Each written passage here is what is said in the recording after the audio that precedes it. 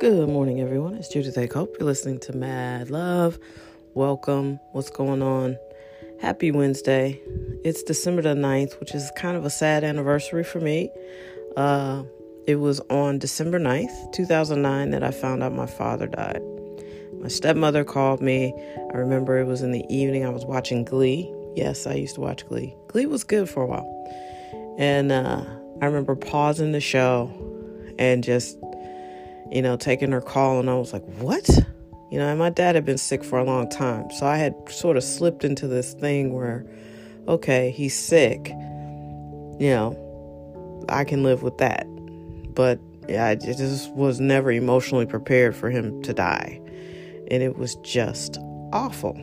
It was awful. And it really sort of set the tone for that holiday season. I was living in another state, and so miraculously, I had been working in sales, but I had been racking up sales. I had been doing really, really well, and that hadn't been the theme for me at that point. And I was really doing well, so I was able to fly my mom up, and my dad was from PA, so we drove to Pennsylvania for the funeral. And I'm gonna cough. Excuse me. And I flew her up, and that was nice. My dad had been married 3 times, and he had all 3 of his wives at his funeral, and that was noteworthy. I also spoke first. They had left me off of the program, which was strange, and my dad's sons, my half-brothers, my older brothers were like, no, Judy gets to talk. She's here, she gets to talk. So I set the tone and thanked my stepmother, and everybody came behind me and did the same thing, because she took care of him at home for years, and he had Alzheimer's, and it was bad.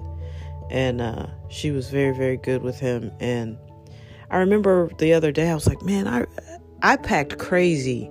Like, I just was not myself. I had tennis shoes. I didn't have clothes that matched. I was really out of it. And I drove to PA. Like I said, me and my mom, and the funeral was horrible. My dad was a beer barbecue kind of guy, like for real, literally. He loved to barbecue and he loved to drink beer. And so for him to die in December was also so wrong, because it just wasn't his personality. And then, it's cold in PA, and it was snowing, and that ice was hitting me in the face. And I was like, this is the worst day of my life. That was more like December 20 something. It was right before Christmas, but, it was just a sad stretch. And then, I'm reading Wolfgang Van Halen's tweets, and, I understand his sorrow, because it's just horrible, especially if you were close to that parent. And when your parents start to die, I think the sad thing is, if you were close, you're sad because you'll never be close again. And if you weren't close, you're sad because you'll never get the opportunity to be close. There's such finality to it. And, watching my dad get put in the ground, I stayed outside. I was the only one left standing because it was snowing, and people got back in their cars, and I watched them lower him into the ground. And it was just awful, awful, awful, awful. And I was crying, and that ice was hitting me in the face, and it was just the worst day ever. And,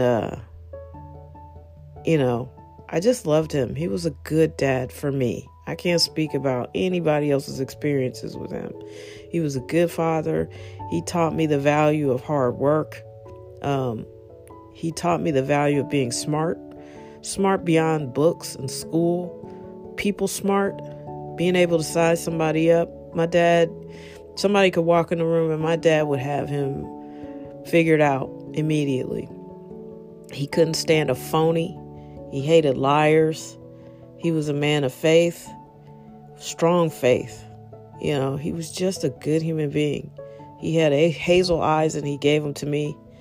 And he was just a stand-up guy. He was hilarious. All my friends loved Mr. Culp. He was hilarious. He was just a good human being, and I miss him. And so I try to say to Wolfgang Van Halen, you're always going to miss him.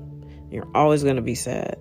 But at some point, you have to pull back and just be thankful that you had such a great connection with your father or your whoever's going to pass away. But for him, it's his dad. And like him, I was really close to my dad. In a lot of ways, I was closer to my dad than I am to my mom. My mom and I have gotten close now, but growing up, I was hanging out with my dad. Wherever he was going, I wanted to go. Because he was a teacher by nature, and he seemed to enjoy my company. And we thought each other were funny, and he just got a kick out of, because when I came along, he was 40, and I think he got a kick out of being a girl dad, because he had only boys. So it's really cool. I love him. I miss him. I miss his counsel. He was just a good papa, and I miss him so much. And I wish everybody to have a relationship with their dads like I had with mine. And if that's possible for you, if you are a dad and you're not engaged with your kids, do better. Be the kind of person that when you go, people are like, oh my God, he was the best, And that was one thing that stood out at my dad's funeral. Everybody there thought they were his favorite.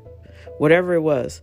I was his favorite niece. I was his favorite nephew. I was his favorite ex-wife. Everybody thought they were his favorite. But I actually really was. I was his only daughter. And I do believe I was his favorite kid. Because he got to know me the best. And he was a grown-up by the time I came along. But anyway, it was very notable. Everybody, I'm his favorite sister. I'm his favorite, It was fascinating. It really, really was. Anyway, that's December the 9th for me. It's kind of a grim day, but I hope what comes through is my very strong affection for my dad, who was just a stand-up guy and, a huge influence over me in all the right ways. He wasn't perfect. He was not perfect, but he was a good dad for me. And I miss him. I still miss him, and I always will. All right, that's the moral of the story. If you are a parent, really dig in. Your who you are every day is just as important as, the things you do for your kids. It's who they witness you being that's probably 10 times more impactful than, the things you do for them. It matters. Be a good parent and provider, but also be a good human, because that's the thing that's really impressing your kids. It's not a secret. If you're a thief and a liar, there's a very strong chance your kids are going to grow up and be thieves and liars because they admire you and they want to be like you. So be something worth imitating, And I'm sure this audience is not who needs to hear this the most. But if you can carry that message out into the world and change someone's life today, you never know. Somebody needs to hear it. That's pretty much it. That's all I got. It was a tough time, but I still miss him. He was a great guy, a great father, and he taught me a lot. And a lot of who I believe myself to be, I got from him. And I can't stand a liar. And it's just too many of them out here. Phonies and liars. Blah. My dad just had a revulsion towards a phony. He just could not stand that. And now that I'm older, I get it. I get it. Because the truth comes out eventually. And it's just shocking the number of people who will, try to lead you on or try to make you believe A when it's really B. And he would call that, man. He was no joke. He was no joke. But he was also hilarious. I love you, Dad. I do. I miss him so much. All right, I'm going to cut it off now because I'm babbling. But he was great. All right, talk soon. Be your best.